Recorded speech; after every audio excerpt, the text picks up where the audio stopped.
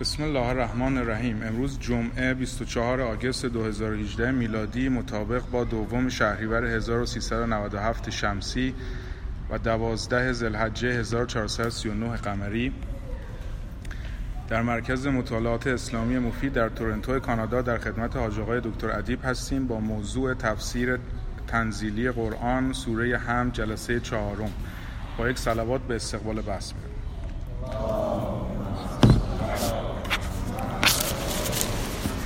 بسم الله الرحمن الرحیم.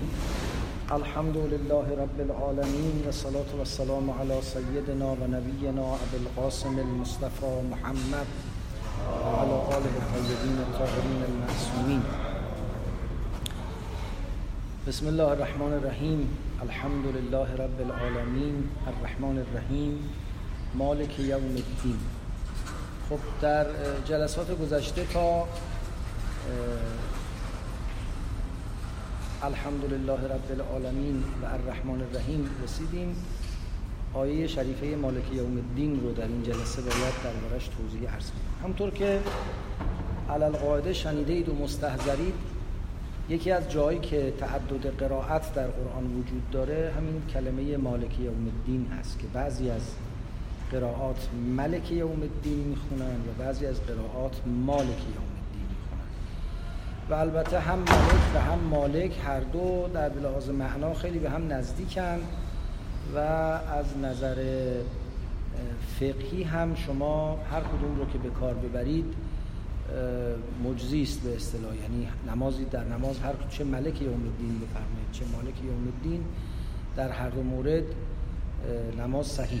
فقها اینجوری فرمودن. بعضی از عالمان ملک رو به دلایلی ترجیح دادن، بعضی از دیگران مالک رو. در جهت ترجیح مالک گفتند که دایره تصرفات مالک در ملک خودش همواره بیشتر از دایره تصرفات ملک در مملکت خودش بوده است. پادشاه یه اختیاراتی نسبت به مملکت داره، ولی مالک خصوصی نسبت به ملک خودش، من نسبت به این جامعه خودم، شما نسبت به موبایلتون قدرت تصرف بیشتری دارید. بنابراین مالک معنای عمیق‌تری رو افاده میکنه.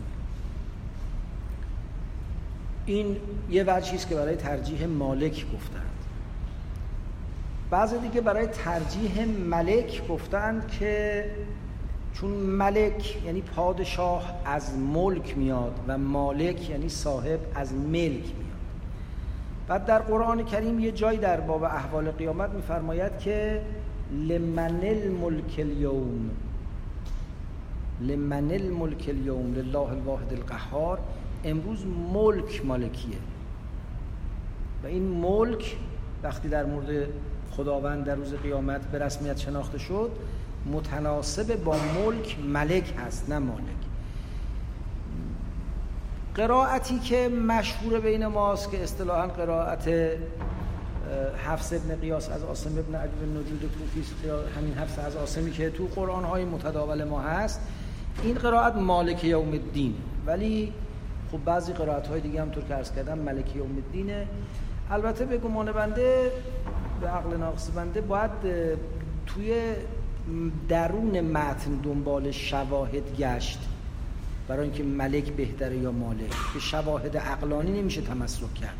یعنی از این دوتا استدلالی که الان عرض کردیم، یکی به نفع مالک یکی به نفع ملک، اونی که به نفع مالکه به یک امر خارج از متن تمسک میکنه و اونی که حیطه نفوذ مالک بیشتر از ملک.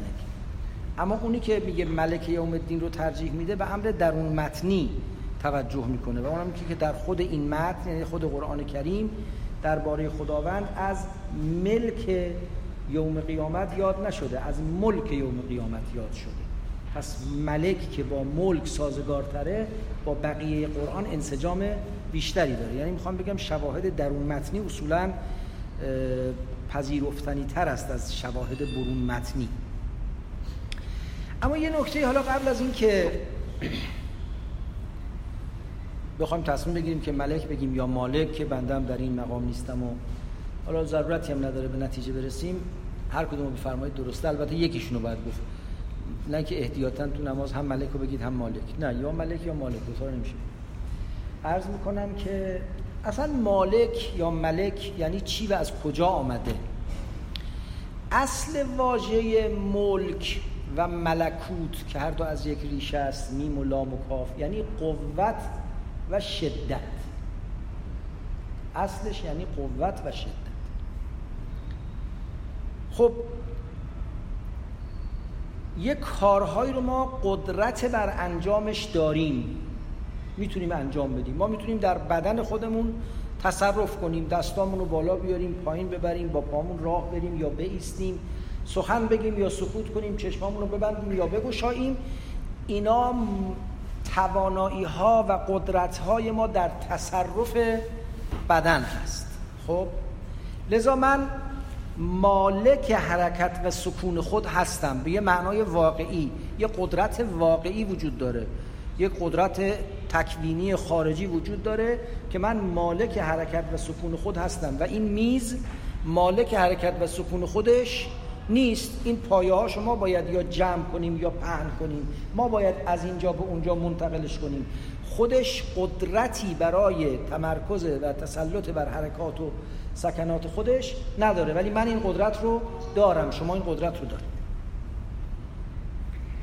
این مفهوم حقیقی ناظر به یک مالکیت واقعی و حقیقی است. منتها از روی این مفهوم حقیقی ما آمدیم یه مدل ذهنی ساختیم، یک مدل قراردادی ساختیم، یا به تعبیر مرحوم علامه طباطبایی یک مدل اعتباری ساختیم. گفته ایم که من مالک این برگه کاغذم، من مالک این لباسم. یعنی چی من مالک این لباسم؟ یعنی واقعاً همون رابطه تکوینی که میان من و اندامها و جوارحم، یا میان من و افکار و پدیده‌های ذهنیم برقراره، میان من و این لباس و آن خانه و اون ماشین هم برقراره؟ نه، به هیچ جای اینجور نیست. تصرف من و گفتیم کلمه میم لام کاف بر اصلش بر قدرت و قوت دلالت داره. اون قدرت و قوتی که من در تصرف بدنم یا ذهنم دارم هرگز در تصرف اشیاء خارجی ندارم. ولی جامعه میخواد به عنوان وسیله‌ای برای حفظ نظم خودش بیاد یه قرارداد کنه. آمده اون مفهوم مالک را که یه رابطه حقیقی میان من و بدنم هست، میان من و فرض کنید که تصاویر ذهنیم هست، اینو جعل کرده، قرارداد کرده، اعتبار کرده میان من و پاره‌ای از اشیا. میگه اون اشیایی که تو در اثر کار به دست آوردی تو مالک اونها هستی، یا آنچه از پدر تو به تو ارث رسیده تو مالک اون هستی، یا آنچه کسی با طیب خاطر به تو بخشیده تو مالک اون هستی. این مالکیت اعتباری، مالکیت حقیقی نیست. مالکیت حقیقی اصلا قابل انتقال نیست. من نمیتونم قدرت تصرف خودم در دستم رو به حضرت علی بفروشم یا واگذار کنم. اما مالکیت اعتباری قابل انتقاله. به هر ترتیب معتبری این شیء شده مال من در ازای وجهی اینو به شما واگذار میکنم. از حالا به بعد دیگه این شیء مال شماست. به این عمل میگن خرید و فروش. اینم یه اعتباره، یه قرارداده. ما در جامعه انسانی از این دست قراردادها بسیار داریم، چون قوام جامعه انسانی به این قرارداد هاست. ببینید یکی از ویژگی های بشر اینه که ابزارسازه. اتفاقا بشر هرچه متمدنتر و پیشرفته تره، ابزارسازیش هم پیشرفته تر و پیچیده تر میشه. خب پاره از ابزارهایی که ما میسازیم ابزارهای مادی و فیزیکی هستن. ما چون مثل بقیه حیوانات ناخن و دندان و نمیدونم سم و شاخ و اینجور چیزا نداریم از خودمون دفاع کنیم، یا با اونها زمین رو بکنیم، یا نمیدونم از دیوار بالا بریم، از کوه بالا بریم، آمدیم داس و کلنگ و تیشه و شمشیر و خنجر رو به عنوان ابزار ساخته ایم. ما خانمون رو از طبیعت مستقیم نمیگیریم، بلکه به کمک ابزار یه ابزار جدیدی به نام خانه میسازیم و درش زندگی میکنیم. ما ابزار سازیم، انسان موجود ابزار سازیم. اما ابزارهایی که ما میسازیم فقط ابزارهای فیزیکی نیست، ما ابزارهای غیر فیزیکی هم میسازیم، ابزارهای ذهنی، ابزارهای قراردادی، ابزارهای اعتباری، مثل همین مفهوم مالکیت که یکی از بنیادی ترین مفاهیمی است که بشر ساخته برای اینکه هرج و مرج در اجتماع پیش نیاد، برای اینکه هر انسانی دسترنج خودش رو جزء قلمرو قدرت خودش بدانه، در حالی که واقعا نیست. به راحتی دزد میتونه بیاد اینو بدزده ببره. اما آمدیم گفتیم این مال منه، من مالک این هستم تا جامعه به این قرارداد احترام بگذاره و این قرارداد جا افتاده بشه مبنای تبادل اجتماعی. این مفهوم روش میگن مفهوم قراردادی، مفهوم اعتباری. قرارداد و اعتبار درش اتفاق افتاد. باز از این دست مفاهیم ما داریم. برای که نمونه مطلب روشن بشه دوستان مثال عرض میکنم. ما تو جامعه یک کسی رو داریم بهش میگیم رئیس، حالا چه در اداره چه در نمیدونم مملکت میگیم رئیس جمهور، تو اداره میگیم رئیس اداره، تو تیم میگیم چیز کاپیتان تیم ها. یه کسی رو به عنوان رئیس میشناسیم. یعنی چی آدم رئیسه؟ یعنی تنظیم و تدبیر و هماهنگی امور به دست اوست، در اختیار اوست. واقعا در اختیار اوست یا به نحو قرارداد در اختیار اوست؟ خب مسلماً به نحو قرارداد در اختیار اوست. ما تو بدن یه عضوی داشتیم به نام رأس یا سر. این رأس واقعا تنظیم کننده بدن ما بوده. مخ و مخچه و نمیدونم نخاع و سیستم عصبی واقعا مدیریت میکرده بدن ما. اون تصرفی که رئیس جمهور در مملکت میکنه یا رئیس اداره در مملکت میکنه که واقعی نیست، مثل تصرف مغز در اعصاب. قرار داده، بهش حکم دادیم، گفتیم آقا تو 4 سال رئیس جمهوری، تو نمیدونم 2 سال رئیس این اداره، بعد 2 سال این میره یکی دیگه میاد، بعد 4 سال اون میره یکی دیگه میاد. پس یه امر واقعی نیست، چون این قابل جابجا شدنه، اعتبار کردنه، رد و قبوله. این مفهوم رئیس یه مفهوم قراردادی است، یک مفهوم اعتباری است برای اینکه همطور که بدن با داشتن مثلا یک رأس و یک مخ بهتر تدبیر میشه و تنظیم میشه، جامعه هم بتونه بهتر تدبیر بشه و تنظیم بشه. باز نظیر این مفهوم زوجیت، یه چیزایی در عالم با هم جفتند، واقعا و تکویناً جفتند، یعنی اصلا با هم یه تطابق تکوینی دارن، به هم میخورن، ساختار مولکولیشون، ساختار جسمانیشون به هر ترتیبی یه تناسبی با هم دارن. ما 2 تا انسان رو که میخوان اختصاصاً و ویژه با هم زندگی کنن و یه حریمی درست کنن خصوصی که هیچ دیگری درش راه پیدا نکنه، بهشون گفتیم جفت، بهشون گفتیم زوج. مفهوم زوجیت درست کردیم. واقعاً و تکویناً که اینا جفت نیستن، 2 تا آدم مستقلن، تا قیامت هم با کنار هم باشن جفت واقعی و تکوینی نمیشن. بعدم میتونن با یه قراردادی که این زوجیت رو درست کردن با یه قراردادی هم منحلش کنن. پس زوجیت یه قرارداده، یه وضعه. اینا ابزارهایی هستن که ما انسان‌ها ساختیم برای اینکه بتونیم زندگیمون رو بهتر مدیریت کنیم، بهتر تدبیر کنیم. دامنه اینا خیلی گسترده است، من نمیخوام وارد این بحث بشم. فقط میخوام بگم وقتی میگیم مالک، از مالکیت ما الان یه مفهوم قراردادی میفهمیم. من وقتی میگم من مالک چیزی هستم، شما ذهنتون میره همون نسبتی که من با خانه خودم، با لباس خودم، با ماشین خودم دارم، اون نسبت تو ذهنتون میاد.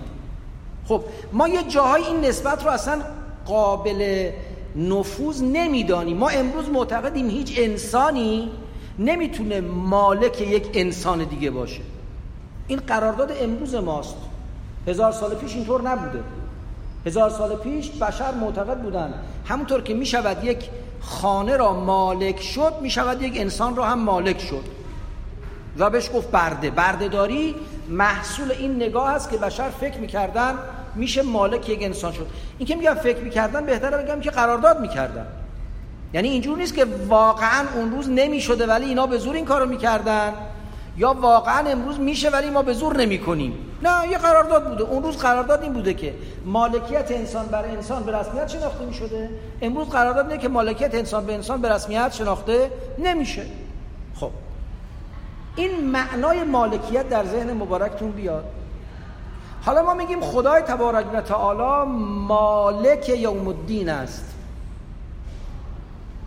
به چه معنا مالک یوم الدینه؟ به همین معنایی که من مالک این لباسم، یا به اون معنایی که من مالک اندامهای خودم هستم؟ علالقاعده به معنای حقیقی کلمه خدا مالکه، نه به معنای اعتباری و قراردادی. چرا نه به معنای اعتباری و قراردادی؟ نه از باب تنزه و تقدس و تعالی الهی، اون سر جای خودش، نه از باب این نکاتی که عرض می‌کنم به نظر من خیلی مهمن، چون یه جاهای نتایجی به بار میاره که باید از الان بهش عنایت کنیم. این خیلی بحث مهم و دقیقه. یه وقت ما میگیم آقا ما اگه بگیم نسبت خداوند با این عالم مثل نسبت خدا با این، مثل نسبت من با این لباسه، این خلاف سبوحیت و قدوسیت و نزاهت الهی است. این تشبیه خداوند به مخلوق خودش هست. از این جهت میگیم مالکیت خدا اعتباری نیست. یه وقت اینجوری میگیم. یا بالاتر از این، عمیق‌تر از این، میگیم مثلا رابطه خدا با عالم که رابطه تکوینیه. قدرت خدا خیلی بیشتر از قدرت منه. من اون قدرتی که نسبت به این لباس دارم خیلی محدوده، بستگی داره به اعتبار اجتماع.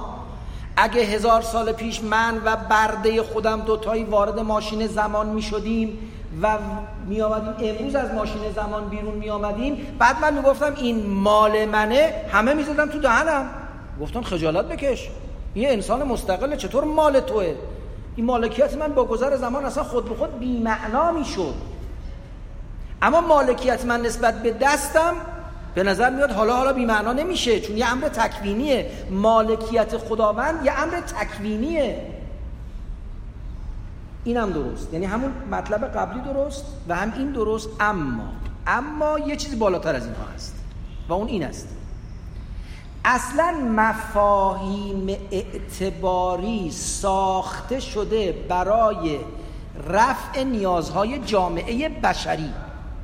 این خیلی نکته مهمی است، یعنی جای استفادهش بین انسان هست.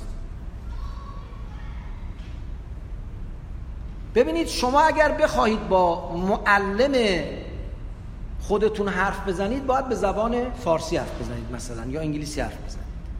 بخواید با مثلا روحانی محلتون حرف بزنید باید به زبان فارسی حرف بزنید، چه می‌دونم یا عربی یا ترکی حرف بزنید چون زبان یه قراردادی است در جامعه ترکی به زبان ترکی، فارسی، عربی، انگلیسی، همه باید با این قرارداد کار کنن. شاید حتی اگه بخواید با پیغمبرم حرف بزنید همینطور باید باشه. حالا بعضی معتقدن که همه انبیا یا بعضی از انبیا همه زبان‌ها رو بلد بودن، مثلا کاری به این بحث ندارم. اگه این بحث رو فعلا کنار بذاریم، علالقاعده یک کسی که می‌خواسته بیاد با پیغمبر عرب زبان حرف بزنه باید سوال عربی می‌پرسیده، با پیغمبر عبری زبان باید سوال عبری میپرسیده، با پیغمبر سوریانی زبان باید سوال سوریانی میپرسیده. اما یا با خدا هم باید با لفظ فارسی یا عربی یا ترکی حرف زد؟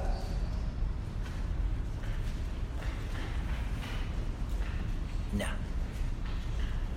من بله، چون وقتی میخوام یه مطلبی رو تو ذهنم حاضر کنم ناچارم از کلمات استفاده کنم، اما او که یعلم خائنة الاعین و ما تخفی الصدور، تو فکر کنی میخوندش، بخواهی میفهمه چی کار کردی. اصلا لازم نیست در قالب جمله و گزاره در بیاد. زبان محصول ارتباط انسانی و ابزار ارتباط انسانی و پیوسته به جامعه انسانی است. مالکیت هم همینطوره. این مفهوم مالکیت اعتباری اصلا بی‌معناست در رابطه خدا و عالم. نه اینکه خلاف شأن الهیه که هست، نه اینکه واقعیت رابطه خدا با ما رو نشون نمیده که نشون نمیده، بالاتر از این بی معناست. اصلا اونجا جای یک ارتباط دیگری است. اونجا همه چیز از جنس واقعیت و تکوینه. قرارداد اونجا راه نداره. بین ما و خدا هیچ نسبت قراردادی برقرار نیست. هرچه هست عین واقعیت و تکوینه. اگه این مقدمه رو بپذیریم، این ثمرش تو بحث حسن و قبح عقلی، تو اخلاق، تو اشتراک احکام بین انسان و خداوند، تو تأمین معنای عدالت انسانی به خداوند، عدالت الهی به انسان، تو تمام اینا تأثیر عمیق میگذاره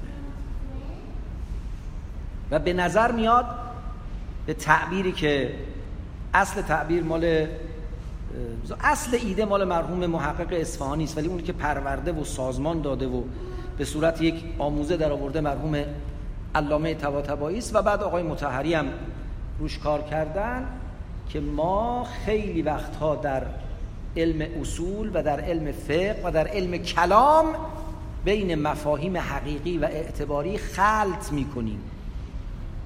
مثلا من یه نمونه عرض کنم. ما میگیم مالک همه چیز خداست، درسته؟ خدا این مالکیت خودش رو خواسته واگذار کنه به پیغمبر. میشه همچی چیزی به نظر شما اصلا؟ محال همچی چیزی است. مالکیت خدا یه جنس دیگری است. یعنی چی مالکیت خودش بده به پیغمبر؟ بله، اگه خدا یه قدرت تکوینی به پیغمبر بده که پیغمبر بتونه در عالم تصرف کنه، بله این میشه واگذاری مالکیت الهی به پیغمبر. اما اگه خداوند فرمود النبی اولی بالمؤمنین من انفسهم، این واگذاری قدرت خدا نیست، بلکه یک قرارداد جعلی و وضعی بین انسان هاست که به حکم خدا مقرر شده. خدا گفته من اینو از شما جماعت انسان ها میخوام که پیغمبر را اولای به تصرف در اموال و یا هر شؤون خودتون از خودتون بدانید. اینم یه قرارداده. هیچ وقت مالکیت پیغمبر نسبت به شؤون جامعه تنزیل مالکیت الهی نیست، اصلا ربطی به هم نداره.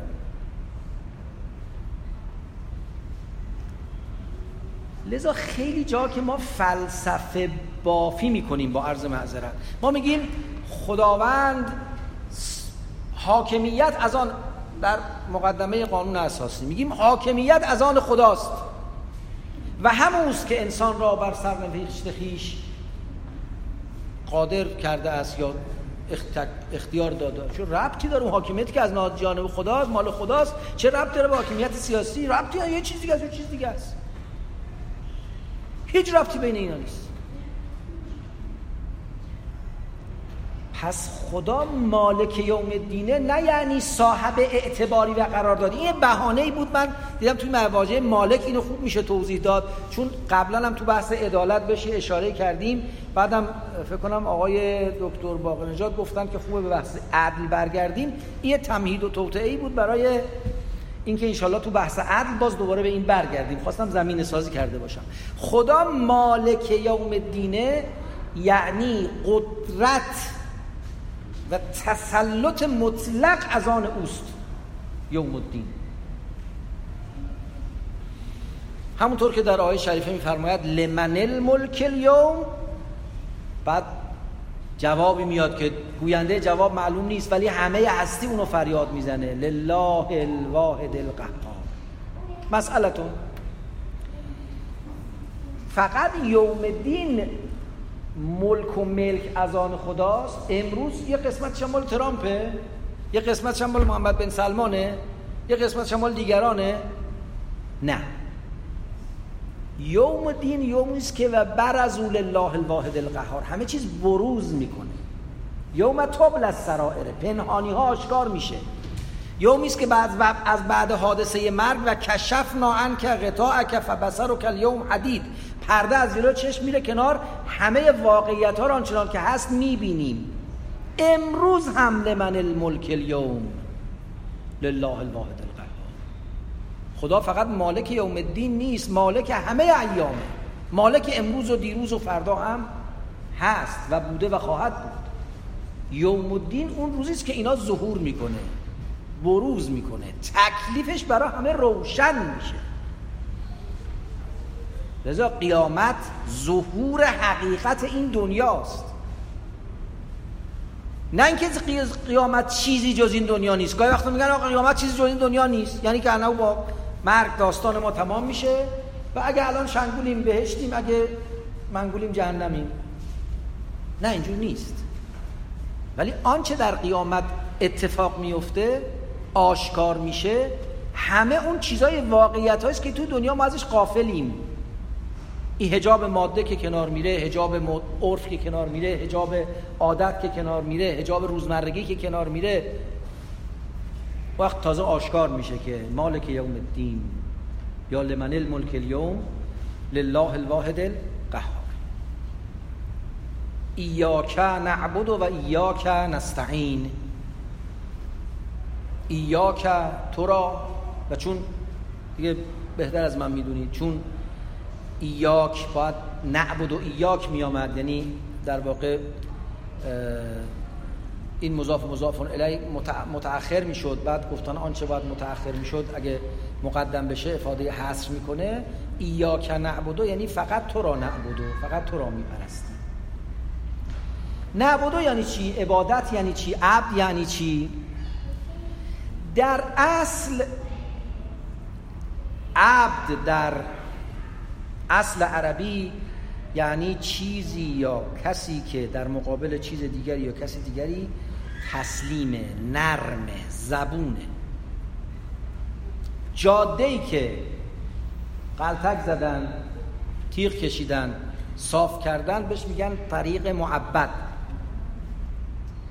به این دستگاه‌های راهسازی میگن عباده، چون کاریست که جاده رو معبد میکنه.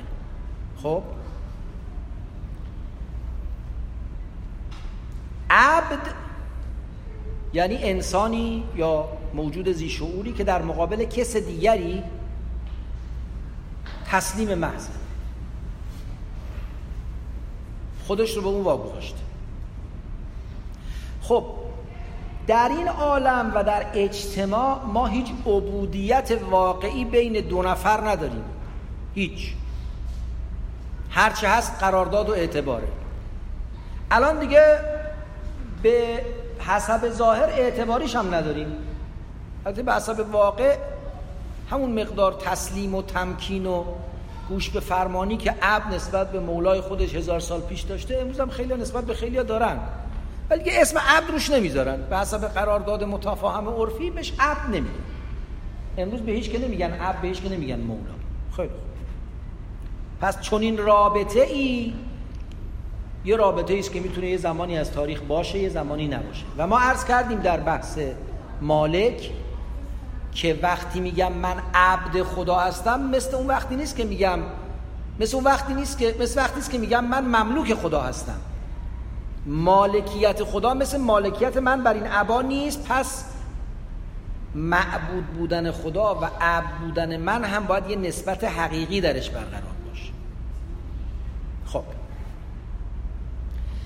از طرفی قرآن به ما اینو القا می کند که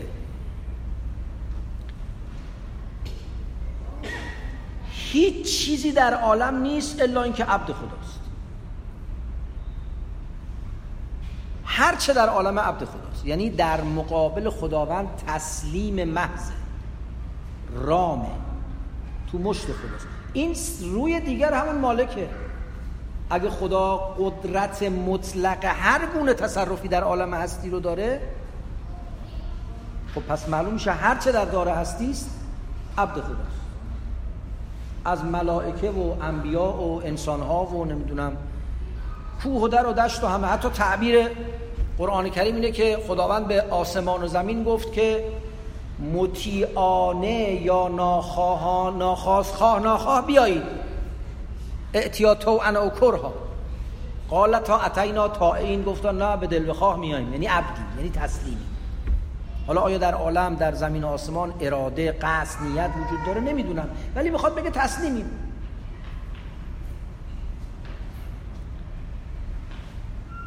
خب به این معنا که قرآن افاده میکنه و قابل استدلال برون دینی هم هست، البته بعد از پذیرش اصل وجود خداوند، اگه خدا رو به عنوان قادر مطلق بپذیریم، به عنوان خالق هستی بپذیریم، عقلم اقتضا میکنه که هر چه در عالم هست عبد خداست.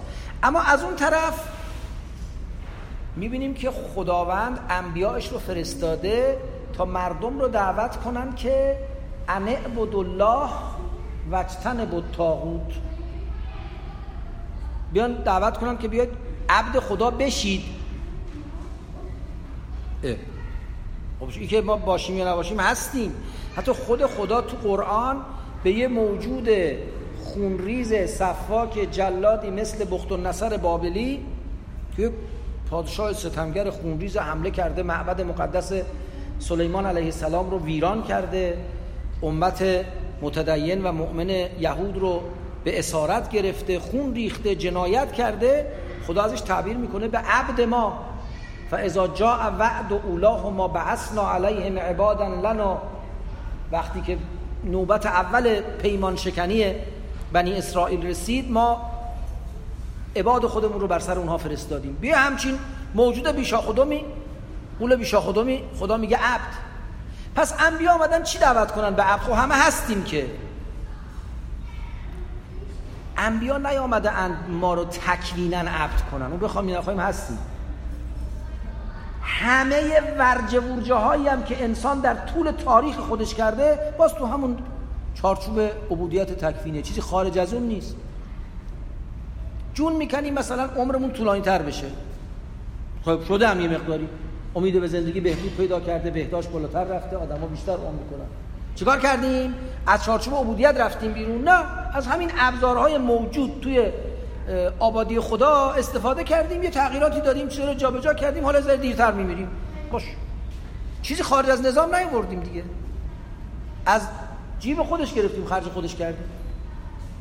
پس تکوینا عبد هستیم. مثلا انبیا نبودن راجع به این با ما حرف بزنن، باز میخوام نیومدن اینو برقرار کنن، این برقرار هست، آمدن به ما نسبت به این مسئله آگاهی بدن که آهای انسان حواست باشه تو عبد خدایی، اینو بفهم. اصلا اگه اینو بفهمی بسیاری از مشکلات و دغدغه ها و گرفتاری ها و تنگناهای زندگی حل میشه، میره دنبال کنش. این واقعیتی است از جدیترین، عمیقترین و سهمگینترین واقعیت‌های هستی، باید به رسمیتش بشناسی. ببینید در طول تاریخ انسان‌هایی که واقعیت رو به رسمیت شناختن و رفتار خودشون رو با واقعیت تنظیم کردن، تونستن از این تنظیم روابط سود ببرن. اما اونایی که مثل خشایارشا شلاق به دریا زدن به ساحل پیروزی نرسیدن. با واقعیت نمیشه جنگید. این واقعیت اینه که تو عبدی، همه چیزت در اختیار دیگری است و اون دیگری خداست، نه هیچ انسانی هم تراز تو. پس اگه واقعیت اینه، تو زندگی فقط خودت رو تسلیم او کن، فقط دغدغه او رو داشته باش، فقط به او امید داشته باش، فقط بر او تکیه کن. اینو اللوازم درک این مطلبه که ما عبدیم. انبیا هم نمی آمدن واقعا ما عبد بودیم، انبیا آمدن ما رو به این آگاهی برسانند که ما عبدیم. عبادت یعنی خود رو در مقام عبودیت دیدن. عبادت یعنی اون رفتاری، حرکتی، سبک زندگی، نمیدونم مناسک و شعائری که من انجام میدم تا نشان بدهم که من عبدم برای خدا. هم خودم به خودم نشان بدم و بفهمم عبدم، هم به دیگران نشان بدم من عبدم. به میگن عبادت. حالا این اگر در قالب یک مناسک خاص و به اصطلاح یک ریچوال خاص بود، به اون مناسک میگن عبادت، مثل نماز خوندن، طواف کردن، نمیدونم اعتکاف کردن، اینا میشن عبادت. روزه گرفتن عبادت. چرا؟ چون یه رفتار خاصی است که مضمون اصلیش این است که من عبد خدا هستم، اعتراف به عبودیت میکنم. اما اگر فرض کنیم در قالب یک مناسک و شعائر خاصی هم نباشه، در هر قالبی بروز کنه. من با زندگی کردنم، با روابطی که با انسان‌ها برقرار میکنم، با درس خوندنم، با پول درآوردنم، با پول خرج کردنم، با جنگیدنم، با صلح کردنم، با قهر کردنم، با آشتی کردنم نشان بدهم که من تسلیم خداوند هستم، اینم عبادت. بله، شکل خاص عبادت اون عرض میکنم که ریچوال، اون شریعه و منسکی است که من قراردادی دارم انجام میدم. اما حقیقت عبادت اینه که من خودم رو در مقام عبودیت ببینم و بدانم و قرار بدم. خب حالا ما میگیم که در آیه شریفه میگیم که خدایا ما تو رو عبدیم، تو رو عبادت میکنیم. عبادت نقطه مقابل استکبار، نقطه مقابل تکبر و استکبار، اینا با هم قابل جمع نیستن. قرآن وقتی میخواد بگه کسی عبادت نمیکنه میفرماید ان الذین یستکبرون عن عبادتی سیدخلون جهنم داخلین. اونایی که از عبادت من استکبار میورزن، یعنی عبادت نکردن مساوی است با استکبار ورزیدن.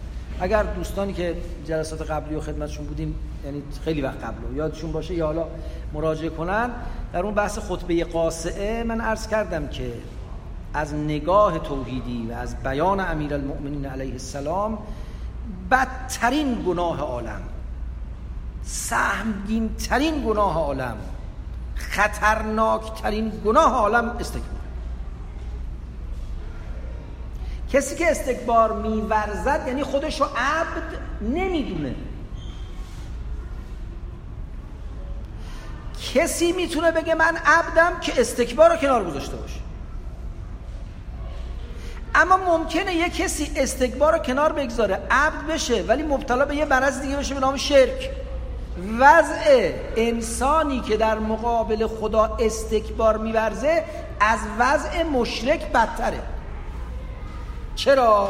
چون مشرک عبودیتی رو که ابراز میکنه بین خدا و دیگری تقسیم میکنه، مستکبر اصلا عبودیتی قبول نمیکنه. خب پس میتونه عابد مبتلا بشود به شرک. عابد مبتلا به استکبار نمیشه، چون اگه مستکبر شد دیگه اصلا عابد نیست، نمیتونه عبادت کنه. عبادت یعنی استکبار نورزیدن. راجع به دلا و راست شدن و ریچوال حرف نمیزنیم اون ممکنه مستکبرترین مستکبر عالم سجده طولانی هم بره، من راجع به اون حرف نمیزنم. راجع به اون حقیقت خود رو در مقام عبودیت دیدن، کسی که خود رو عبد بدانه. ما خیلی وقتا، حالا اینو به شما عرض کنم، یه کمی تلخه، ببخشید، عذر میخوام، مخصوصا در دنیای مدرن که انسان محوری و انسان گرایی توش رواج و رونق پیدا کرده، ما خیلی وقتا خودمون رو عبد خدا نمیدونیم. مثلا شریک خدا، رفیق خدا، مشتری خدا، طلبکار خدا، عرض میکنم که طرف حساب خدا، اون یکی ما هم یکی، یه همچین نسبت‌های بین خودمون و خدا برقرار میکنیم. اما اصلا این نسبت‌ها مورد قبول نگاه توحیدی نیست. نه اصلا ما نه طرف قرارداد خداییم، نه طرف حساب خداییم، نه مشتری خداییم، نه هیچ. ما فقط عبدیم، هیچ چی دیگه نیستیم. ما که هیچی. قرآن در مورد شخصیتی مثل مسیح که یه استثناء در تاریخ انسان، ولادتش، زندگیش، همه چیش استثناءه، فرماید لن یستنکف المسیح ان یکون عبدا لله. مسیح مشکلی نداره با اینکه عبد و مطلقاً عبده.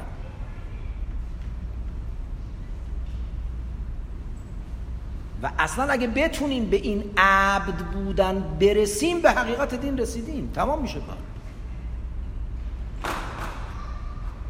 حالا انسانی که استکبار رو کنار گذاشته و عبد شده ممکنه که به هر دلیلی این عبودیتش خالص نباشه.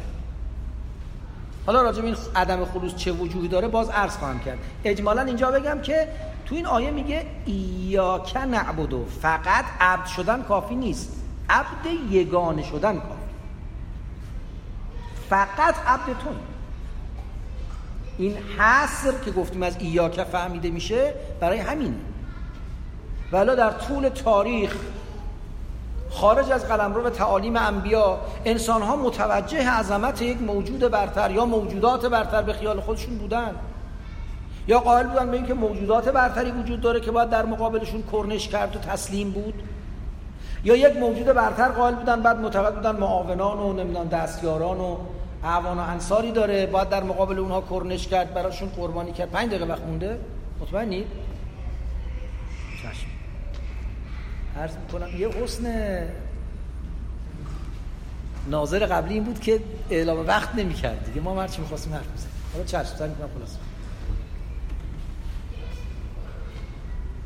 بالاخره آدم‌ها فهمیدن آقا این دنیا به یه ساحت عظمتی ختم میشه که در مقابلش باید تسلیم بود. لذا برای خدای دریا قربانی میکردن، برای خدای نیل زیباترین دختر مصر رو در نیل مینداختن، برای خدای کوه نمیدونم توی کجا چیکار میکردن، اونو میسوزوندن، اونو میکشتن. اینو فهمیده بود. انبیا آمدن یادمون بدن که ایاک نعبد، فقط یه موجود تو عالم شایسته عبودیت، بقیه شایسته عبودیت نیستن، هیچ موجود دیگری شایسته عبودیت نیست. دعوا سر اسم نیست. یه وقتی من دیدم توی پست مجازی جایی که هم لا اله الا الله یعنی این که خدایان دیگه دروغن، فقط الله درسته، ما یه پله بالاتر میگیم نخره الله هم دروغه. تو گفتی مثلا بعل و مولک و نمیدونم ایشتار و دیونیزیوس و چی و فلان و اینا دروغن، ما میگیم ما الله هم دروغه رو همه اینا. ما خیال میکنیم الله هم یه اسمی است در کنار بقیه اسمایی که در طول تاریخ آمده. اگه یه اسمی است در کنار بقیه اسما که اونم دروغه. ما با دعوا با اسم نداریم. ان هی الا اسماء سمیتموها انتم و آباؤکم. اسما اینا بندرآوردی، اینا اختراعی بشره. ولذا ما اصلا به جای اینکه یه اسم خاص بیایم روش بذاریم اومدیم از یه مفهوم استفاده کردیم. الله یعنی اونی که به درد و معبود بودن میخوره. فقط این مفهوم نشون نمیده حقیقت او چیه. تو هر جوری که میخوای بفهمش، نه هر جوری که میخوای، هر جوری که میتونی بفهمش، هر جوری زورت میرسه بفهمش، هر چی نصیبت میشه بفهمش. بعد اگه میخوای اسمشو یهوه بگذار، اسمشو نمیدونم هر چه دوست داری بگذار. ما دعوای اسم نداریم با کسی که. ولی یک حقیقت در عالم هست، یک موجود در عالم هست که واقعا ما عبد اویم و باید خودمون در مقام عبودیت او قرار بدیم. پس حصر مطلق از جانب ما، از طرف دیگه اطلاق عبودیت. اینم بگم بعد دیگه ببخشید. عرض میکنم که این نسبت عبودیت که یک زمانی بین انسان‌ها برقرار بوده، 1000 سال پیش مثلا فلانی عبد فلانی بوده، یعنی چه عبدش بوده؟ یعنی مثلا از فلان تاریخ میرفته از بازار میخریددش تا فلان تاریخ که تو خونه نگهش میداشته، هر کاری اون میگفته بعد میگفته چشم. اختیار حرکات و سکنات و مثلا فعالیت‌ها و کار کردنش دست این بابا بوده. بهم گفتن عبد. اما اینکه چند کیلو باشه، چند سالش باشه، رنگ پوستش چی باشه، پدرش کی باشه، مادر، هیچ کدوم در اختیار مولا نبوده. این نبوده که همه چیز عبد در اختیار مولاست، یه جهاتی. حالا اون مفهوم رو امروز کم جمع کردیم، گفتیم آقا به جای اینکه یه کسی 6 دنگ و 24 ساعته در خدمت کسی باشه، 8 ساعت در روز باید کار کنه. تو اون کارها به جای اینکه بهش بگیم عبد بگیم مستخدم، بگیم استخدام شده، بنده مستخدم دولتم، مستخدم فلان شرکتم، مستخدم فلان مؤسسه هستم، تو این 8 ساعت یا کمتر یا بیشتر قرارداد دیگه من باید در اختیار باشم. همه شؤونم نه دیگه، طبیعتاً فکرم نیست، یا اگه هست باید قرارداد ببندیم که آقا تو باید اینقدر کار فکریه، به طول بیشتری میدیم، تمرکز کن، فکر جای دیگه نره، یا کار بدنیه یا هر چی. اینا همه امور قراردادی است، یه شأنی از شؤون رو در بر میگیره. اما عبودیت ما در برابر خداوند تبارک و تعالی شأن خاصی در بر بگیره، شأنی خارج از قلم رو بهش باقی بمونه نیست. همه چیز ما، بود و نبود ما، محیا و ممات ما، همه تدبیر اوست، همه زائیده ربوبیت اوست و لذا همه در حلقه عبودیت منه. من با تمام جهات وجودیم باید عبد خدا باشم.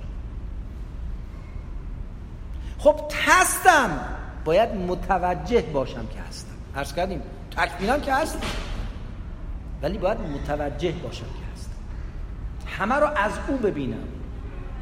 ایاک نعبدو. من فکر می‌کردم ایاک نعبدو که نستعین همون بشه، برسیم به بقیه‌اش یه جلسه، ولی حالا دیگه این حیف ازی میخوام که تکمیلش رو بگذاریم به جلسه بعد، چون یه توضیحاتی فکر می‌کنم لازم که خدمتتون عرض کنم. الحمدلله رب العالمین. استفاده می‌کنیم از آرا و انظار دوستان. آقای مبصرمون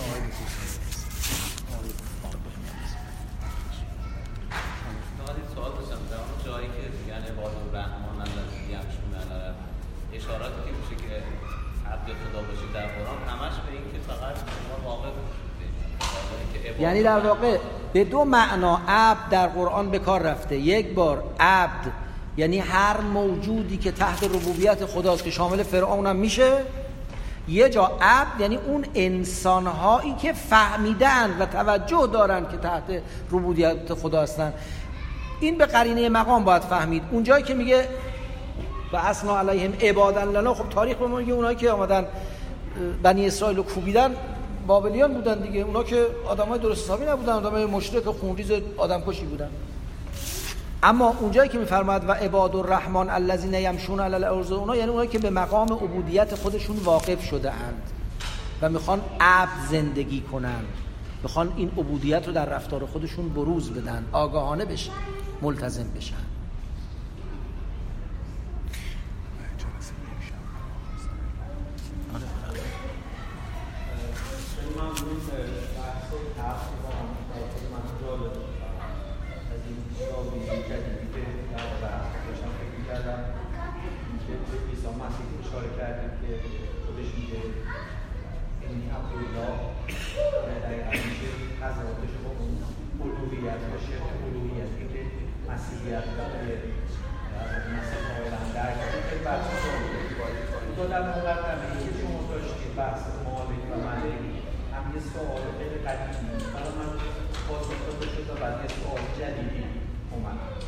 من یادم قدیم تمام کسی که می‌دیدیم که در نماز هر دو تا رو می‌گفتم، من منتظر بودم، حداقل من می‌دیدم در نماز رو وقتی و هر دو رو می‌گفتم و من همیشه فکر می‌کردم اون دومی که ایشون میگن اون بحثی که شما در ادبیات عرب دارید تحت عنوان مالک که مالک بذار خم میشه میل پیدا می‌کنه میشه مالک.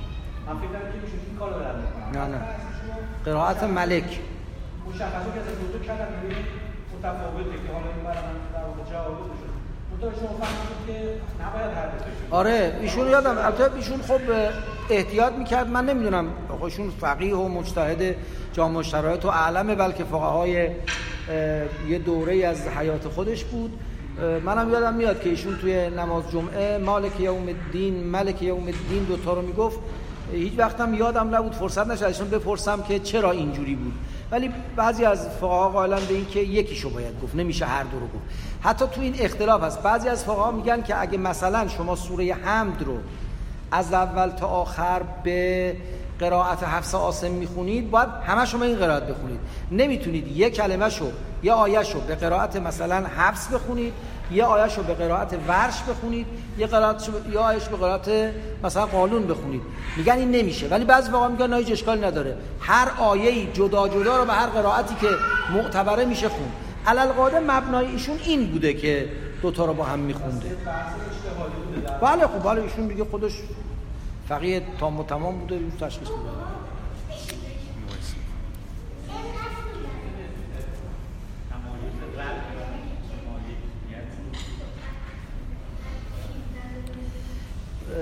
ببینید مفهوماً با هم متمایزن، اگرچه باز مفهوماً متلازمن، مصداقاً هم یکیه.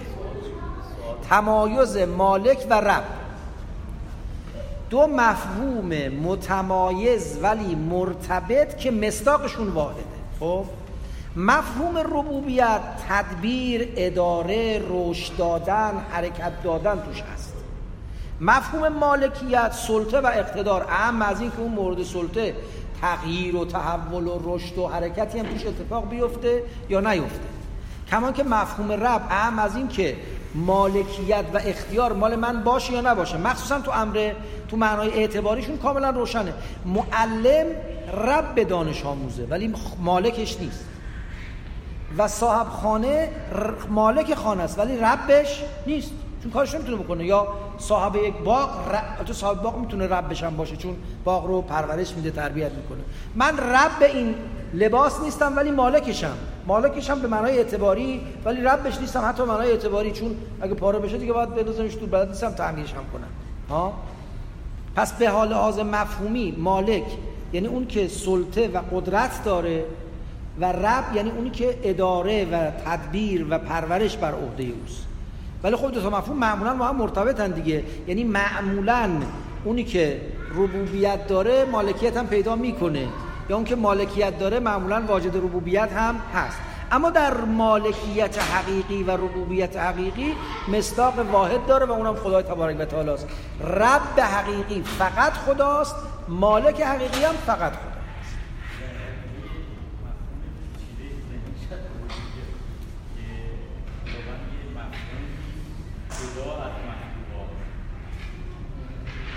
خدا یه مفهومی است جدا از مخلوقات.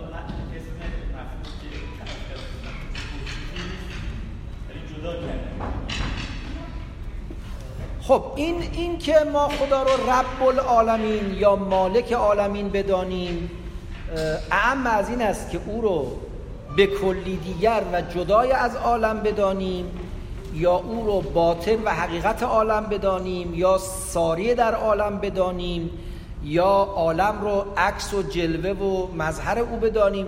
این دیدگاه مختلفی است که در طول تاریخ حکما گفتن، عرفا گفتن، از فرمایشات انبیا استنباط و تفسیر شده که خودش یه عرض عریضی داره که نسبت خدا با عالم چه نسبتی است. آیا خدا یه حقیقتی است مجزای از عالم یه حقیقتی است مجزای از خدا، یا عالم به منزله اندام خداست، یا عالم به منزله تصورات و افکار خداست، یا عالم به منزله سایه و جلوه خداست. این دیگه برمیگرده به این که هیچ نقاشت نمیبیند که نقشی برکشد، وان که دید از حیرتش کلک از بنان افتاده است. واقعا ما تو تصویر کردن این رابطه به نظرم مستقلا کار چندان نمیتونیم بکنیم. مستقلا یعنی مستقل از وحی کار چندان نمیتونیم بکنیم. عمده کارهای مستقلی هم که شده همه یک گوشه ایستابیده است. باید ببینیم از وحی چی فهمیده میشه. تازه فهم وحی هم خودش یه امر انسانی است و توش طبیعتاً پیش فرض‌های ما، زمینه‌های فکری ما اثر میذاره، و لذا تو خود اهل وحی و تو خود مؤمنان هم مکاتب مختلفی در این زمینه وجود داشته و وجود داره.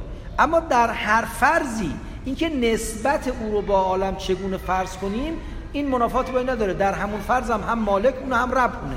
چه بگیم عالم مثلا بدن خداست مثل خیلیا که فکر میکنن، یا عالم مثل ذهن خداست چنان که بعضی فکر میکنن. در هر صورت این مفهوم مالکیت و ربوبیت در همه این فروض قابل تصویره.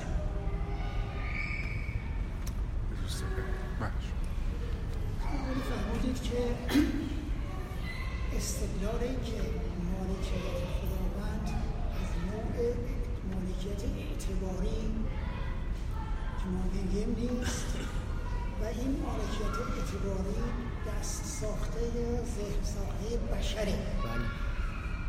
آیا میشود اینجور استدلال کرد که مالکیت خداوند اعتباری نیست به سبب اینکه قابل اثبات نیست؟ بله. چون فرمودی شما که چون این مورد بشره و خداوند بشر نیست پس مالکیتش از این نوع نیست. بله. بنابراین حالا سوال اینه که آیا میشود که چون مالکیت بشر قابل سلبه پس اعتباری. بله ببینید مالکیت خداوند چون قابل سلب نیست، مالکیت واقعی نیست و حقیقیه. یکی از نشانه‌های این که اون مالکیت حقیقیه اینه که قابل سلب نیست. ببینید امر اعتباری قابل جعل و وضعه و قابل سلب و نقضه. یعنی شما زوجیت اعتباری با یک صیغه برقرار میشه، با یک ایقاع هم تمام میشه. مالکیت اعتباری با یه بعت و اشتریت درست میشه، با یه بعت و اشتریت هم تمام میشه. ریاست اعتباری با یک رأی درست میشه، با یک انقضاء مدت هم باطل میشه. نیست. امر اعتباری دوام و ثباتی نداره. خب اما امر حقیقی اینجور نیست. این کاملا درسته. اما اینکه من عرض کردم که با 3 بیان میتونیم بگیم مالکیت خدا اعتباری نیست و حقیقیه، برای اینه که هر کدوم از این بیانها یه تبعات و لوازمی رو به دنبال میاره. اگه ما فقط از باب تنزیه و تقدیس الهی بگیم آقا من تراب و رب الارباب، یه حرف درستیه ها، ولی کافی نیست. بگیم نسبت ما با اموالمون چه ربطی داره به نسبت خدا با عالم هستی، او قدرت تصرفش، دوام تصرفش یا نزاهت و قدوسیت او از این که مثل و مانند ما نباشه اقتضا کنه که ما مالکیت او رو اعتباری ندانیم. این حرف درسته، ولی بازم به نظرم از این بالاتر هم میشه گفت. بالاترش همینه که شما بهش اشاره میکنید و اون این که نه واقعا و در عالم خارج و تکویناً یه نشانه هایی در مالکیت حقیقی است مثل ثبات و دوام و این جور چیزها که در مالکیت اعتباری نیست و خداوند مالکش هستی نشانه ها رو داره. اما من یه چیز سومی رو عرض کردم که این مقدمه باشه برای اون بحث عدالت که وعده‌شو داریم ان شاءالله بعد از سوره حمد و برای خلاصه یک مباحث دیگری که در پیش داریم، و اون این که من میگم اصلا این امر قراردادی جز ابزارهای زندگی انسانی است. این امر قراردادی تو بهشت هم دیگه معنا نمیده بین انسان، مگه که اونجا دوباره جامعه و ارتباطات انسانی بخواد برقرار بشه. نمیدونم والا، ظاهرا اونی که از قرآن میشه فهمید این تو بهشت فضای مناسبات اجتماعی انسانی نیست. فلا انصاب یومئذ بینهم ولا یتساءلون، یعنی نظام دیگری برقرار میشه. من میخوام بگم این یه ابزاری است انسان ساخته برای مناسبات خودش و تنظیم جامعه خودش. فقط یه اشاره کنم تفسیرش بمونه واسه بحث عدل. مفهوم عدالت هم از همین دست مفاهیمه. عدالت یه مفهوم قراردادی است که انسان ساخته برای تنظیم روابط انسان ها. خب رابطه ما انسان ها باید عدالت آمیز باشه. رابطه‌ای که خدا میان ما انسان ها باید برقرار میکنه باید عدالت آمیز باشه. رابطه‌ای که خدا از ما طلب میکنه که انجام بدیم باید عدالت آمیز باشه. اما رابطه خدا با من باید تابع قرارداد اجتماعی عدالت باشه. اصلا معنی میده این حرف؟ یعنی چی؟ این که قرارداد اجتماعی عدالت، قرارداد بشری عدالت یا عدالت به معنای اعتباری باید در رابطه خداوند با من برقرار باشه، مثل که بگیم مالکیتی که من بر این لباس دارم خدا بر عالم داره. به همین قدر بی‌معنی است. من اینو خواستم بگم. حالا مقدمتاً گفتم تفصیلش انشالله احتمالاً دعوام خواهد شد دیگه، چون با دوستان دیگه هم سر این نه فقط حالا بنده که کاری نیستم، من اینو از بزرگان استفاده میکنم و میگم، ولی بزرگانم که گفتن با خیلی دیگه دعوا کردن و کلانتری رفتن و حالا به جای هم نرسیده دیگه. حالا چی میشه؟ ان شاء الله تو بحث عدالت اینو سعی میکنیم کمی راجعش بیشتر صحبت کنیم.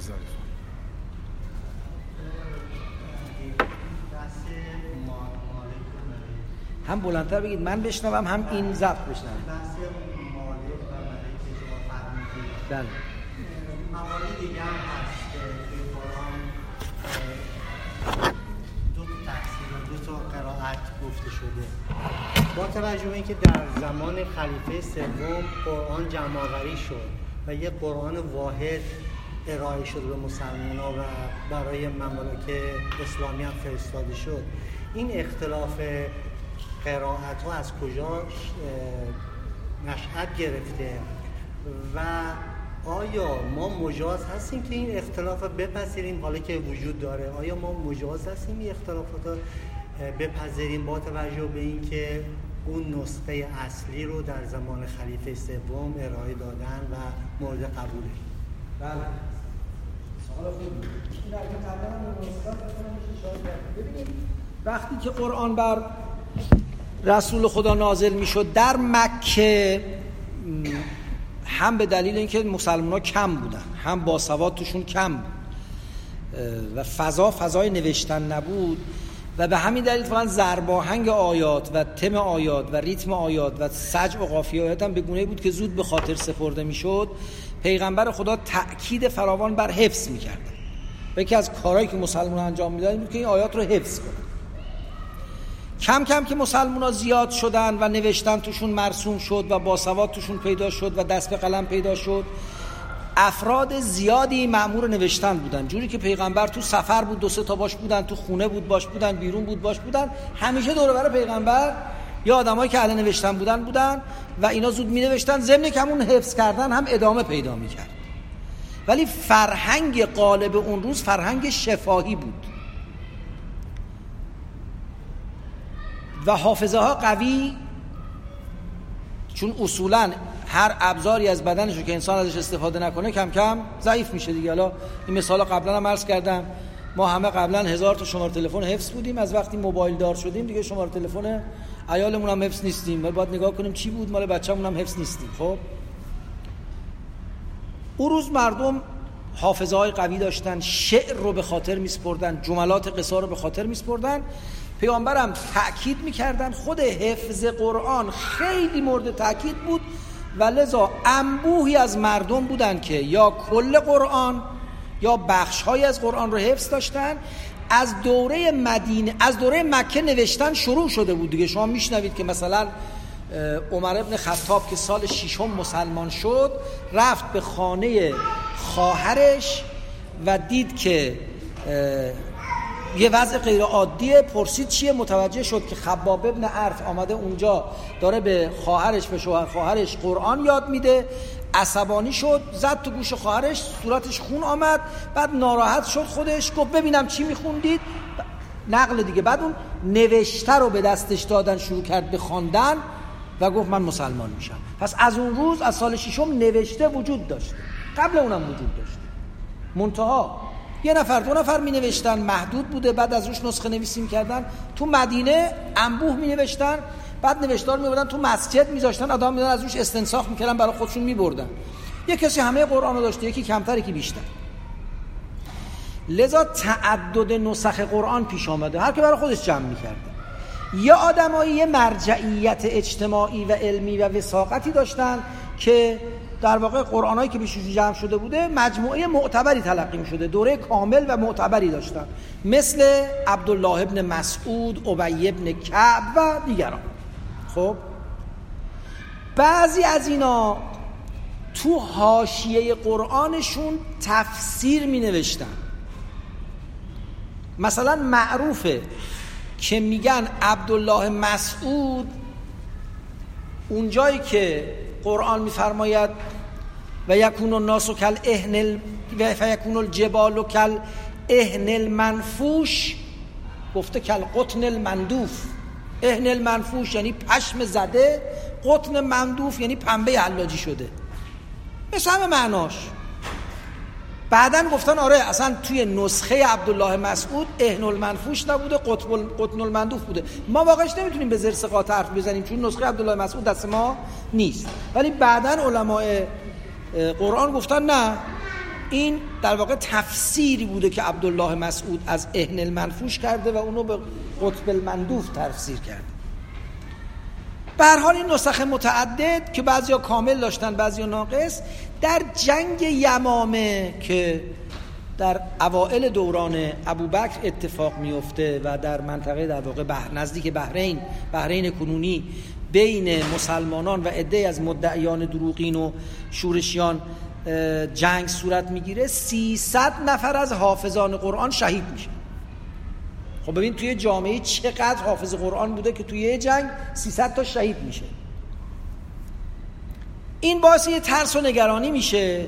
میگن که یه وقتی اگه بقیه حافظان قرآن شهید بشن و ببینن قرآن فراموش میشه، بیایم یه نسخه واحد تهیه کنیم. آمدن یه نسخه واحد تهیه کردن و اونم توی یک صندوقی گذاشتن، یه چیزی مثل صندوق عهد بنی اسرائیل، تابوت عهد بنی اسرائیل و نسخه‌ای از الواح موسی علیه السلام که در اون نگهداری میشد، به عنوان به اصطلاح امروزی بکاپ، که اگه وقتی گم شد بریم سراغ اون ببینیم چی بوده. خیلی این خیالشون از اینجا جمع شد که اصل قرآن دیگه الان تو صندوق محفوظه. ولی خب قرآن یه چیزی بود مردم هر روز میخوندن، در متداول زندگیشون استفاده میکردن. در زمان عثمان در یه جنگی که در آذربایجان واقع شده بود و از طوایف مختلف مسلمان‌ها و محله‌های مختلف و قبیله‌های مختلف مسلمان‌ها آمده بودن، یه عده از اولیاء امور دیدن که این مسلمان‌ها هر کی با لهجه خودشو در واقع بیان خودش قرآن رو میخونه، یکی مثل بابا طاهر میخونه، یکی مثل حافظ میخونه، یکی مثل فردوسی، هر کی یکی مشهدی میخونه، یکی یزدی میخونه، یکی قمی میخونه. خب بعد ترسیدن که بابا این که نمیشه که اصلا اگه این باشه، حالا اون صندوق قرآن نوشته توش محفوظ هست، ولی این قرآن اصلی که در واقع باید به زبان مردم و تو زندگی مردم جریان داشته باشه، هر که هر جور دلش میخواد میخونه، هرج و مرج شده. از اینجا بود که تصمیم گرفتن به اصطلاح توحید مصاحف. اون جمع‌آوری که تو دوره ابوبکر شد فقط یه بکاپ تهیه کردن که اگه روزی حافظان مردند و نسخه ها از بین رفت یه چیزی رسمی داشته باشیم. حالا گفتن آقا نمیشه، باید بشینیم یه سرسامانی به این بدیم. یه شورایی مشخص شدن 5 نفره که اینا بشینن و توحید مصاحف انجام بدن، یعنی برای همه رو جمع کنن، یه پارچه کنن، مدون کنن و بقیه رو بذارن کنار. که این کار انجام شد و مورد تایید امیرالمؤمنین علیه السلام هم اصل کار قرار گرفت، یعنی حضرت نگو قبول کرد و ائمه ما هم این مصحف واحد تدوین شده رو به رسمیت شناختن و پذیرفتن و این همین قرآن موجوده. منتها پس اون اختلاف نسخی که مال قبل توحید مصاحفه به تاریخ پیوسته، تو بعضی نقل‌های تاریخی و روایات و اینا میشه پیداش کرد، چیزی در دست ما ازش نیست. منتها وقتی این کارو کردن در دوره عثمان، وقتی بود که خط عربی نقطه نداشت، اعراب نداشت، اصلا نقطه تو خط عربی نبوده، نقطه از جای دیگه آمده، لذا به حروفی که نقطه دار شدن گفتن حروف معجمه، یعنی حروفی که عجمی شدن. نقطه وجود نداشت در عربی. اعراب اصلا از زمان حجاج بن یوسف ثقفی اختراع شد، در دوره او در عراق اختراع شد توسط افرادی و بعد یواش یواش به قرآن راه پیدا کرد.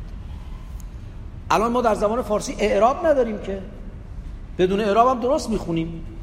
عربا عربی هم بدون اعراب درست میخوندن، حتی بدون نقطه، به قرینه و سیاق. خب ما طبیعتا وقتی نقطه نباشه، یه جایی تیسرو با ییسرو ممکنه سیاق هر دو رو برتابه دیگه، نیست اون جایی که پای اعراب و نقطه نیست. مثلا ما توی ادبیات فارسی این قواعد سجاوندی رو نداشتیم، یعنی رعایت نمی‌کردیم یا نداشتیم، اینا از غرب اومده به ما، ویرگول و نقطه ویرگول و نمیدونم این یه نصف فاصله و این چیزا ما نداشتیم که. بسم الله الرحمن الرحیم از اول کتاب می‌نوشتن تا آخرش، آیه و حدیث و حرف طرف و همه با هم قاطی می‌شده. خیلی که می‌خواستن رعایت کنن یه الخی یه جایش می‌ذاشتن، یه تمتی یه جایش می‌ذاشتن، بیشتر از این که نبوده.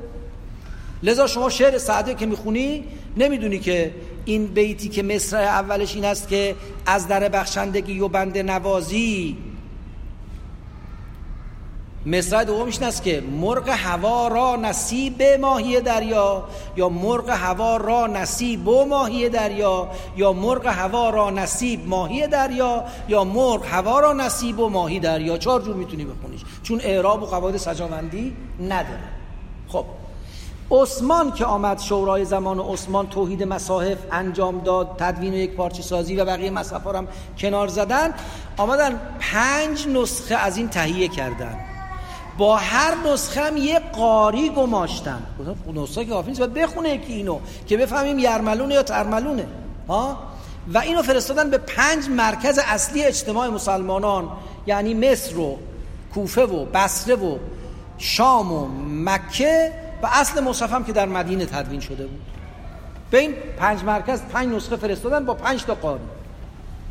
ولی کم کم به مرور زمان، باز به دلیل اینکه شفاهی بود مسئله، به دلیل اینکه این نقطه و اعراب نبود، یه محدوده از اختلاف نظر پیدا شد. این محدوده در حد همینه که نقطه و اعراب جابجا بشه. مثلا فاعتزلوا النساء حتی یطهرن یا یطهرن. حکم فقهیش هم عوض میشه دیگه، این که بعد از غسل کردن اون ممنوعیت برداشته میشه یا بعد از پاک شدن. حکم فقهیش هم فرق میکنه، ولی یه تشدیده دیگه. تشدید دست نبود بنویسن یطهرن و یطهرن، یه جور نوشته میشد. این محدوده از اختلاف باقی مون که دامنش نهایتاً میگن مثلا تا 14 تا قرائت که وقتی میخوان خیلی گستردش کنن، یعنی اگه مجموعه نسخه های مختلف رو بخوام کنار هم بذاریم میگن 14 تا میشه، که حافظم میگه قرآن زبر بخوانی با 14 روایت، ولی 14 تا مشهورترش 10 تاست و اونی که بیشتر مورد اعتنا و اهتمام بوده 7 تا بوده. ولی از نظر فقهی همه این قرائت ها معتبرن، ما همه رو به رسمیت میشناسیم. نه چون این که نسخه رسمی هرچی بوده باشه اینا هم جدای از اون معتبرن، چون ما نسخه رسمی دستمون نیست، نسخه عثمانی که دست ما نیست، اون نسخه از خلال همین 7 به دست ما رسیده.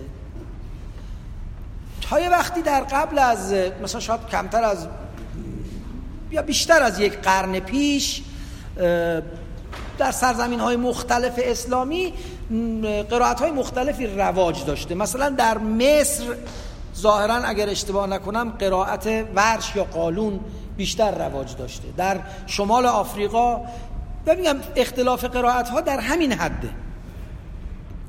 دیگه هرچی که صنعت چاپ تو بین مسلمان‌ها پیشرفت کرده و یک نوع تمرکز پیش آمده، قرائت حفص از عاصم رواج بیشتری پیدا کرده. الان تقریبا شما تو تمام کشورهای اسلامی قرآن رسمی که چاپ میشه قرائت حفص از عاصمه. همینی که ما تو ایران داریم، همینی که سعودی چاپ میکنه، همه قرائت حفص از عاصمه. ولی خب قرائت‌های دیگر هم معمولا توی مدارس، آکادمی‌ها، توی کتابخانه‌ها موجوده و اونا هم شرعاً معتبرن و عرض میکنم که از فقهی هم عرض کردیم شما چه در نماز مالک یوم الدین بگید چه ملک یوم الدین بگید، هر دوش شرعاً درسته و اشکالی نداره. سوالی در رابطه با مالکیت که فرمودید، یه چیزی که فرمودید که هر چیزی که انجام میده انسان یا هر چیز دیگه خارج از حاکمیت یا در واقع اراده خداوند نیست. از یه طرف میگیم مثلا کسایی که عباد رحمانن باید بدونن که خارج از اراده خداوند حرکت نمی‌کنن. این هم اگه هر کسی مثلا بدترین کارم بکنه باز خارج از اراده خداوند هم، پس در واقع احاطه به این که من الان هر کاری میکنم خداوند متوجه هست یا خارج از اراده اون نیست، حتی اگه بدترین کارم بکنم و هر حال بازم پارت آف به قول معروف اراده اون اینکه چه کمکی میکنه در واقع. یعنی اینو خودش منصفی. بله سوال خیلی خوبیه. یه تقسیم بندی علمای اسلام کردند، نه فقط اسلام، شاید قبل از اسلام بوده من نمیدونم، ولی بالاخره تو آثار دانشمندان ما هست، میگن اراده تقسیم میشه به اراده تکوینی و اراده تشریعی. اراده تکوینی یعنی اون روابط واقعی که در عالم برقرار هست. همه این روابط واقعی مال خداست، خواست خداست، هیچی خارج از خواست خداست. تکوینی یعنی در مقام واقع اگر شمر لعین سر مبارک سید الشهدا رو از بدن جدا میکنه، خارج از نظام الهی این کار نمیکنه، به رغم اراده الهی این کار نمیکنه، نمیتونه بکنه اصلا. کسی میتونه اراده خدا رو برش فائق بیاد؟ یعنی قانون بریدن، قانون تیزی شمشیر، قانون قساوت و ددمنشی شم، قانون مظلومیت و نمیدونم ضعیف شدن امام حسین بعد از یک روز مبارزه، همه اینا جزء واقعیت‌های این عالمه، پس جزء اراده خداست. خب اما خداوند با آفرینش انسان یه کار خاصی کرده، اینو قبلا هم بهش اشاره کردیم، و اون اینه که یه موجودی رو آفریده که میتونه انتخاب کنه، میتونه بخواد یا نخواد، و به او گفته که خوبی رو انتخاب کن. پاره پیام ها رو از طریق تجربه و نمیدونم وجدان و شهود و شهود و شعور و اینا داده، پاره هم از طریق انبیا فرستاده، گفته دروغ نگو، ظلم نکن، نماز بخون، چه کار کن چه کار نکن. این بکن و نکن ها رو بهش میگن خواست تشریعی خدا، اراده تشریعی خدا. حالا اینکه اراده تشریع خدا با طلبی که خدا میکنه با خواست خدا چه نسبتی داره، اینا یه سری بحث‌های فنیه که خیلی به کار ما نمیاد. ولی اجمالاً اون چیزی که خداوند به ما دستور داده به عنوان قانون، به عنوان حکم، به عنوان obligation گفته باید انجام بدیم، این میشه اراده تشریعی خدا. اون چیزی که نظام واقعی عالمه میشه اراده تکوینی خدا. خب تو نظام عالم من میتونم از امکاناتی که خدا بهم داده علیه اراده تشریعی خدا استفاده کنم. من میتونم با این زبانی که خدا داده، امکاناتی که خدا داده، علیاذ بالله دروغ بگم. من میتونم با این دستی که خدا داده تو صورت مظلوم سیلی بزنم. میتونم این کارو بکنم. خدا من گفته این کارو نکن، عقل من میگه نکن، وجدان اخلاقی هم میگه نکن، جامعه انسانی هم میگه نکن، ولی من میتونم این کارو بکنم. اون وقتی دارم میکنم دارم اراده تکوینی خدا رو نقض میکنم. نه مگه میتونم نقض کنم؟ باز دارم از امکانات موجود خدا استفاده میکنم. ولی خواست خدا خواست تشریع خدا نیست. لذا اگه من دارم ظلم میکنم با قدرت خدا، با قوت خدا، با موجودی که خدا به من داده دارم ظلم میکنم. از دست خدام در نرفتم، از زیر بلیتش هم فرار نکردم، ولی دارم خلاف خواست تشریعی او، خلاف آنچه از من خواسته انتخاب کنم و اختیار کنم عمل میکنم. لذا گناهکارم، بدهکارم، شرمنده‌ام، چوب خواهم خورد. اینا با هم دو تا مقوله است، با هم نباید خالطش کنیم. لذا گاهی خلط اینا خیلی اشتباه. اون آقای گفته بود که اداره دنیا دست خداست. بله راست میگه. به معنای تکوینی اداره حکومت چنگیزخان مغول هم دست خدا بوده، اداره حکومت هیتلر هم دست خدا بوده، اداره حکومت استالین هم دست خدا. به معنای تکوینی یعنی هیچ کدوم از اینا از خونه باباشون هیچی نیاوردن، همه از امکانات عالم موجود استفاده کردن. امکانات عالم موجود هم همش مال خداست. اما به معنای تشریعی کلمه، یعنی مطابق رضای تشریعی خدا اینا عمل کردن، هرگز عمل نکردن.